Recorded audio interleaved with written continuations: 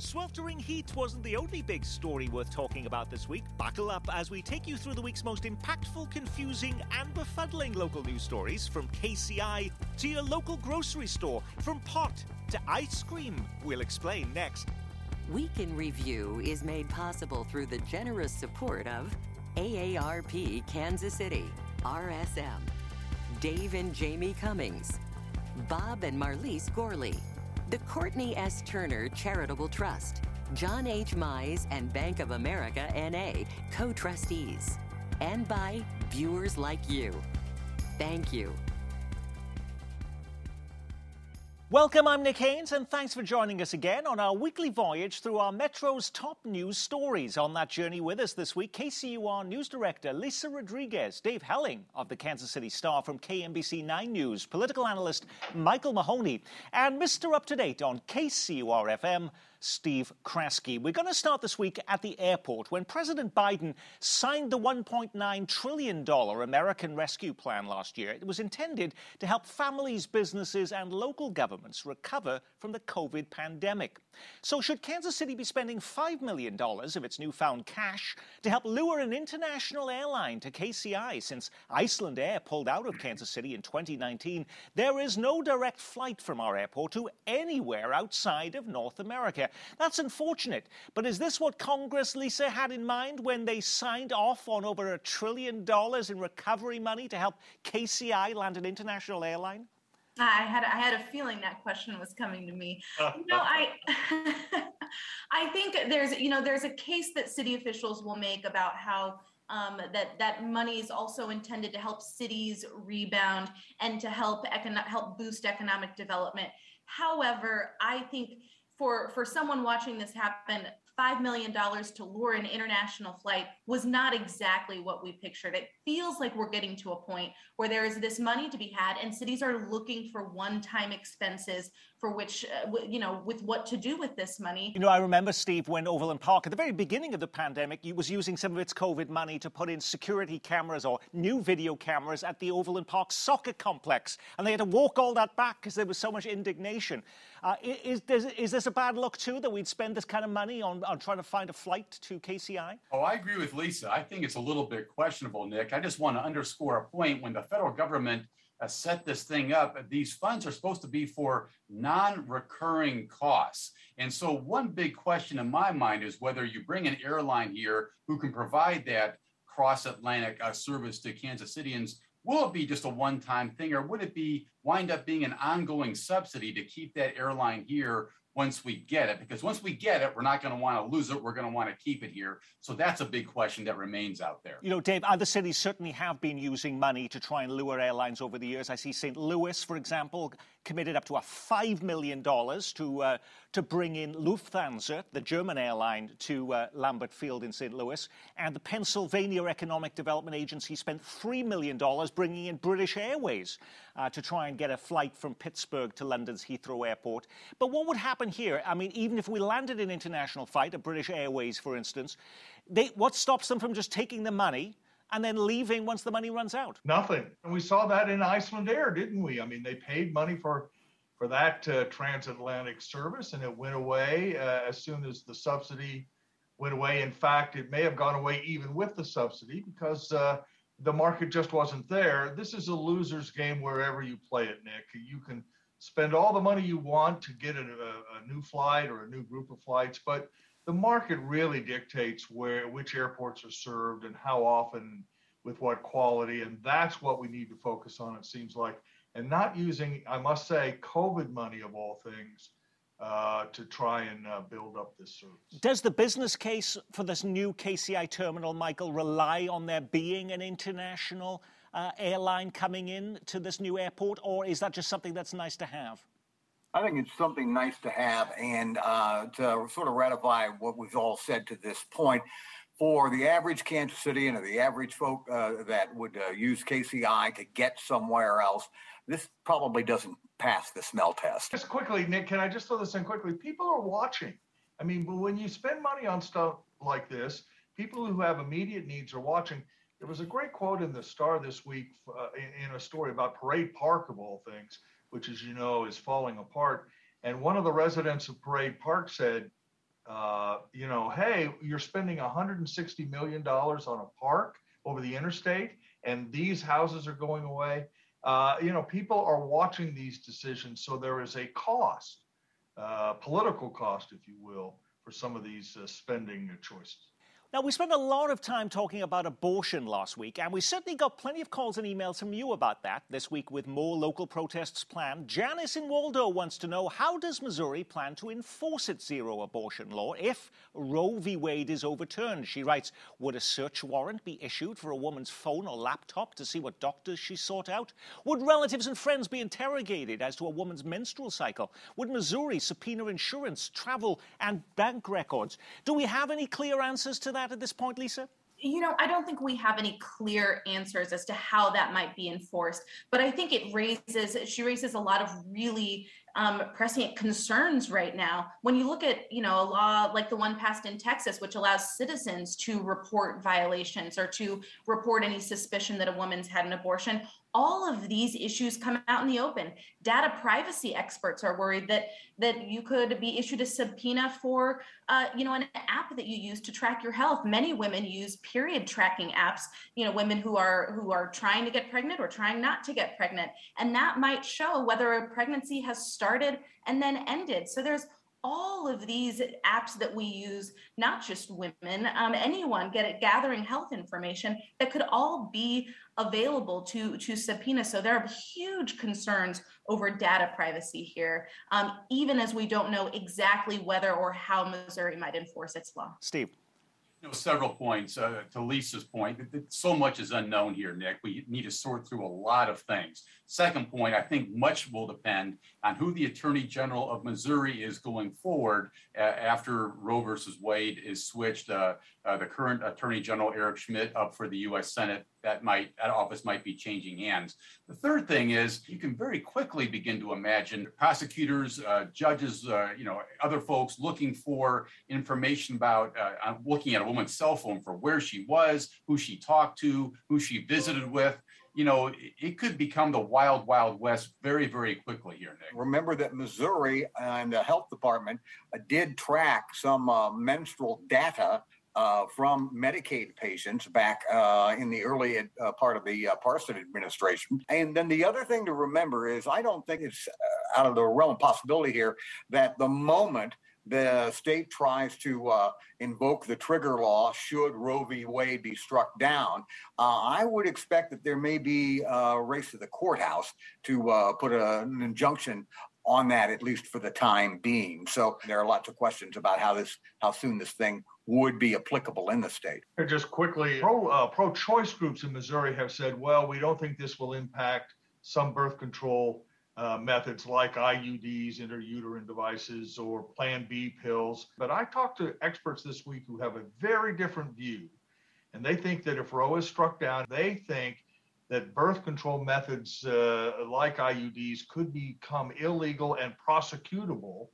And while it's hard to imagine that happening, Nick, you can see in a smaller county, someone making a name for himself or herself running for office might pursue those charges. We are indeed headed to a great time of uncertainty on this front if Roe v. Wade is struck down. Now, just because we don't seem to have any answers, should we stop highlighting the fact that violent crime continues to plague our city? In the past week, 9 people shot to death across our metro. In Kansas City, we're now on target to hit a record number of homicides.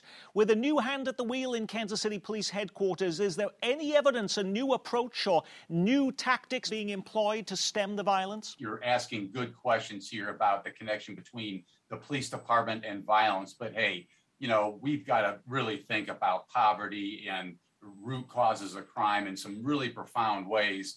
And it's a conversation this community is simply not having. Why? Because the potential answers are probably extraordinarily expensive and lots of things to work out and think about if you would decide to go in that direction in a really concerted way. It's important to monitor what the police department's doing, Nick, but that is just one perhaps small piece of this puzzle as we try to wrestle this demon to the ground. Perhaps the biggest news announcement came from Mayor Lucas this week, who said, and certainly facing pressure, Lisa, about increasing crime, he wants to now lead the Board of Police Commissioners.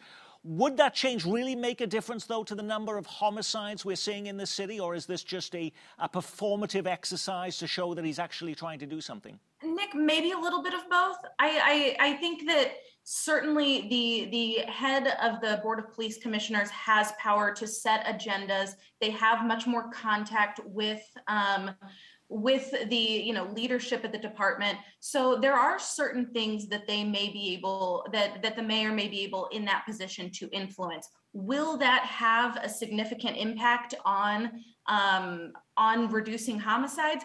I don't know. I think we've yet to see how the mayor works with the interim police chief. We've yet to hear from the interim chief, Mabin, any specifics about how he may want to change things. So I think there's potential for the mayor to have more influence in that role. I also think it does signal for him that violent crime, there is nothing more important than that. The argument against having the mayor be the president of the police board in the past has been because he has other more pressing things to deal with. And then by making this move, he's saying there is nothing more pressing than violent crime in Kansas City. Does it make a difference, Dave? Well, it could at the margins, Nick, and it's worth trying. I mean, a lot of other things have been tried and not worked on this front. So putting the mayor in charge of the police board might have some effect. It's hard to see how it would hurt. So perhaps it's something that should be tried. But as we've discussed so often on this program, the roots of violent crime in the Kansas City region are so deep and so difficult and so intertwined and so hampered, by the way, by statutes that prohibit real action on guns and gun possession that one step isn't the answer. It simply isn't. I will expect that there is going to be some serious pushback by the insiders at the police department and their political allies in the city and the state about letting this go forward. I'd be very skeptical. The mayor wants a shot at leading the police board. Fine, I get what he's trying to say there. I think he's going to get an awful lot of pushback on the inside. Now, a triple shooting in Westport renewed debate about how to respond to gun violence this week. The entertainment district already requires visitors to go through a metal detector to gain access on busy weekend nights. But this happened just outside of the bar area in the parking lot of World Market. And it also happened just before the district began its weekend security screenings. Westport business owner Bill Nigro says a lot of the money the nightclub district is spending on security doesn't actually go to protecting the public, but on paying for diversity monitors. And as a result, it's cost us a lot of security personnel that we could have on the perimeter dealing with our issues. So is there a push now to ditch the diversity monitors so more money can be spent on security, Steve? Well, I think, clearly Bill Nigro is looking at that and wondering about it. I think he'll have a hard time. The Ad Hoc Group Against Crime provides some of these monitors, and given the number of issues this community has experienced in recent years with people of color being unfairly targeted, I think he has a tough fight on his hands. He also is making a good point, though. He needs more help. And this is money that's being spent on something else besides security. And I understand his concern. I'm not sure he's going to get very far with it. Now, by the way, we are taking a closer look at Kansas City's violence problem with a new documentary that airs next week. It takes you inside Kansas City's deadliest debate. It's called The Gun Conundrum. You can see that Thursday night at 7 here on Kansas City PBS. Up next, how would you like a 12% pay raise? What, you mean you can't remember the last time you even got a raise? Well, this week, Mayor Quinton Lucas inking a deal that gives frontline city workers an average 12.5% pay boost. That's everyone from those who pave our streets to trash collectors. Last week, you may recall, the big complaint was that Kansas City was struggling to fill potholes because they couldn't find enough workers because the pay was so poor. Does this now solve the problem, Lisa? I don't know that it solves the problem entirely, but it's a major step and an important step to take. I think there's only so much you can say about filling potholes and having maintenance workers and the people who actually make this city run and not paying them enough. You've got to give them a livable wage. You have to make these jobs desirable. I think this was a big step for city workers. And I think if we can make those jobs more desirable and fill out the ranks, then maybe we won't be complaining quite as much about potholes or sidewalks or trash collection. Now, Dave, on our first topic about KCI and the international flight, you said people were watching the money now, that more people are watching the money. So how does the city pay for a 12.5% average pay raise, and what happens in future years? They pay for it because the city, like most governments, Nick, is flush with cash. From COVID right relief now money. they are. Now, that's correct. There's no question. In this case, we need to be clear. Local 500, which represents most city workers for things like pothole filling and trash removal, have been underfunded for decades. They have gotten raises smaller than those for the police department and the fire department, which get oversized raises. Again, going back to the 1990s, as long as I've covered City Hall, this is a bit of a catch-up. You mentioned police officers. I saw there was a KCTV5 investigation this week saying that Kansas City police officers, Steve, were earning $30,000 less than just up the road in Des Moines, a smaller community than Kansas City. If we can pay 12.5% pay raises for those who are collecting our trash, is there $30,000 bonuses heading to our police officers in Kansas City? Well, it may be simply because we're down. Kansas City, Missouri is really doesn't have enough officers right now, down 17%, Nick. Kansas City, Kansas down 8%, Gladstone down 19%, Overland Park down 12%. And a lot of the issues are they can go elsewhere and make more money these days.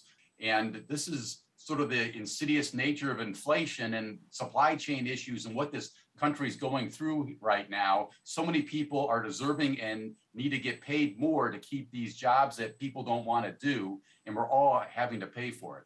Now, Sunday was the deadline to submit petition signatures to get statewide questions on the ballot in Missouri. Now the count begins this week. Getting in their petitions just ahead of the deadline was the campaign to legalize recreational marijuana in Missouri. It would allow adults aged 21 and older to buy and grow weed for personal use. It would also automatically clear criminal records for people who have been convicted of non-violent pot-related offenses. This is really just wiping the slate clean and giving those people a fresh start. And quite frankly, it's transformative.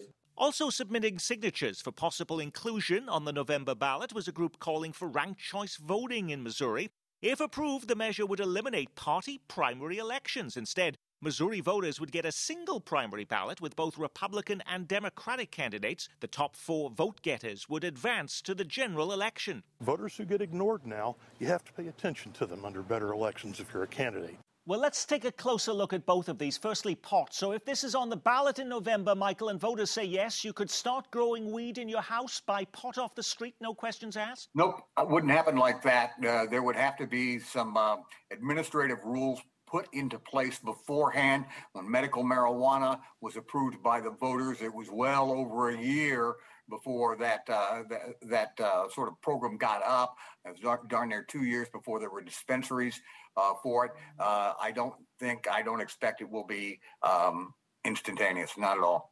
What happened in Kansas, Steve? I thought that this was going to be the year that they would at least take one little inch, 1 foot step forward and at least have medical marijuana. And now we're almost at the end of the session. Nothing's happened. That was the prediction, Nick. You get a sense that lawmakers in Topeka just don't want to deal with this issue in an election year. They're going to probably sidestep it, almost surely sidestep it, then maybe take a look at it again next year. I thought the same thing, Nick, but they're not going there.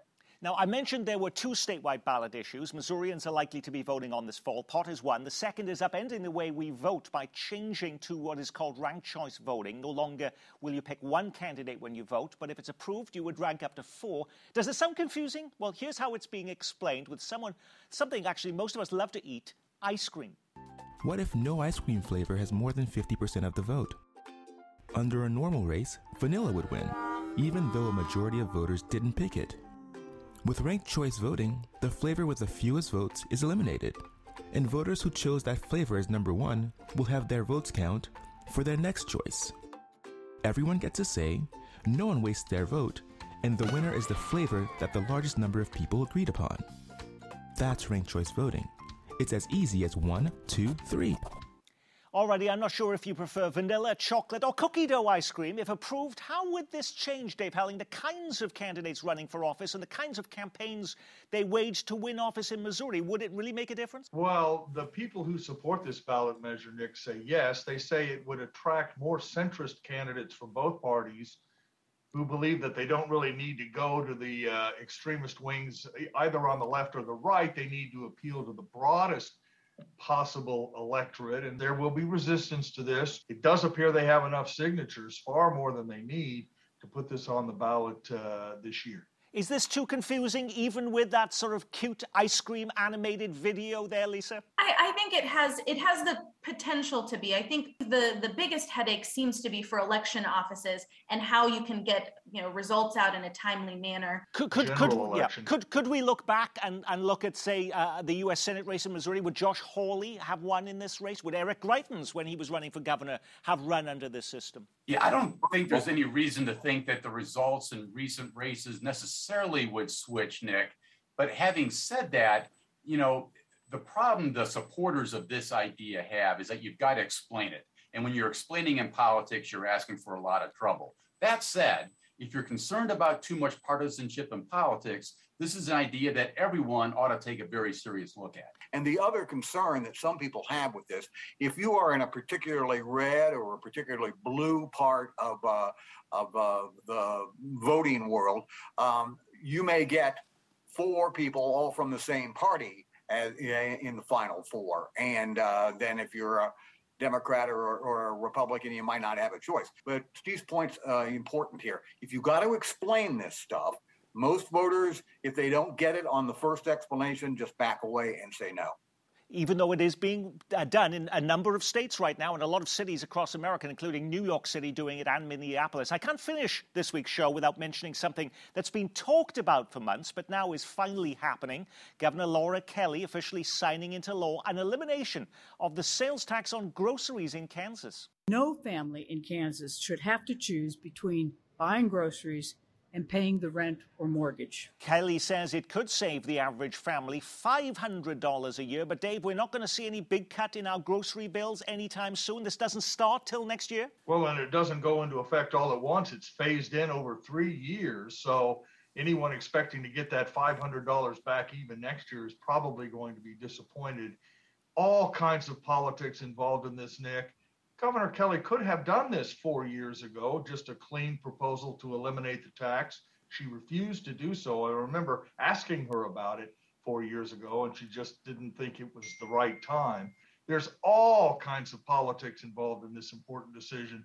Ultimately, Kansans should benefit from it. Make no mistake about it, Nick, this is a victory for Kansas consumers. But the fact they have to wait until January to begin enjoying the benefits of this tax cut really is unconscionable at a time of soaring inflation and when the state budget has got more money in surplus than it's had ever before in state history. This was, to Dave's point, pure politics being played here. I think Republicans handed Governor Kelly an issue she can beat on this some more before Election Day in November. Now, when you put a program like this together every week, you can't get to every big story making the headlines. What was the big local story we missed? It was a week in which we flirted with record high temperatures and our gas prices went through the roof, up 18 cents a gallon in a single week. I put in about $20 just to get me by. A surprising new supply chain shortage as parents struggle to find baby formula in Kansas City. It's like a constant hunt. So Target hasn't even had it in stock for I don't even know how long. It was another week of protests, not just over abortion, but in our schools. Students walk out at Lincoln Prep. They're complaining that sexual assaults and racist incidents are being ignored. These are the adults who get paid to take care of us, so why aren't they taking care of us? It was a week that saw America's top race car drivers back in town, and as we wait to find out if Kansas City will play host to the World Cup, could we be the site for another huge global sporting event? Kansas City on the shortlist to host the Rugby World Cup as the U.S. wins its bid for the men's and women's tournaments starting in 2031. It's considered the world's third largest sporting event after the Summer Olympics and the World Cup. Alrighty, Lisa, did you pick one of those stories or something completely different? It's a tough one because the baby formula story is huge and will affect so many women. But I picked earlier this week, we received news that the Kansas City Anti-Violence Project was suddenly shutting down for lack of funding. This is a center that's provided support for LGBTQ people who were victims of sexual assault, domestic violence, and hate violence. And there are other centers that provide these supports, but the closure of this center, I think particularly in the moment that we are in, seeing increased violence against trans people and queer people is significant and a huge loss in Kansas City. Michael. Redistricting. The problem in Missouri with redistricting after the 2020 census dominated the legislative session, in particular in the Senate this year. It clogged up lots of legislation all year long. And on the Kansas side, the Kansas State Supreme Court on Monday will hear the lawsuit over the Wyandotte County case involving redistricting in the state of Kansas, which includes splitting Wyandotte County as well as what they call the Lawrence Scoop, sticking that rather than being in the second, all the way out to the big first, which goes all the way to the Colorado line. Redistricting on both states. Steve. I think the problems at Lincoln Prep, Nick, institutional racism, overt racist acts, a staff member recently removed for allegedly inappropriate behavior. You know, that's just not, can't stand, and our students deserve better. We need to keep a very close eye on Lincoln Prep. Dave. My colleague Melinda Hindenburger won the Pulitzer Prize this week for her coverage of police corruption in Kansas City, Kansas, and Wyandotte County. Congratulations to her. 2 lessons there. First, local news still matters. Yep. Second, there is much work still to be done in Kansas City, Kansas. And Melinda Hindenburger just leaving the Kansas City Star, though, to head over to McClatchy in California. Yes, she will be missed. She's going there to write, and but the work of the editorial board continues. And on that, we will say our week has been reviewed thanks to Michael Mahoney from Channel 9, the Star's Dave Helling, and from KCUR News Director Lisa Rodriguez, and Steve Kraske, keeping you up to date every weekday morning at 9 on KCUR FM. And I'm Nick Haynes. From all of us here at Kansas City BBS, be well, keep calm, and carry on.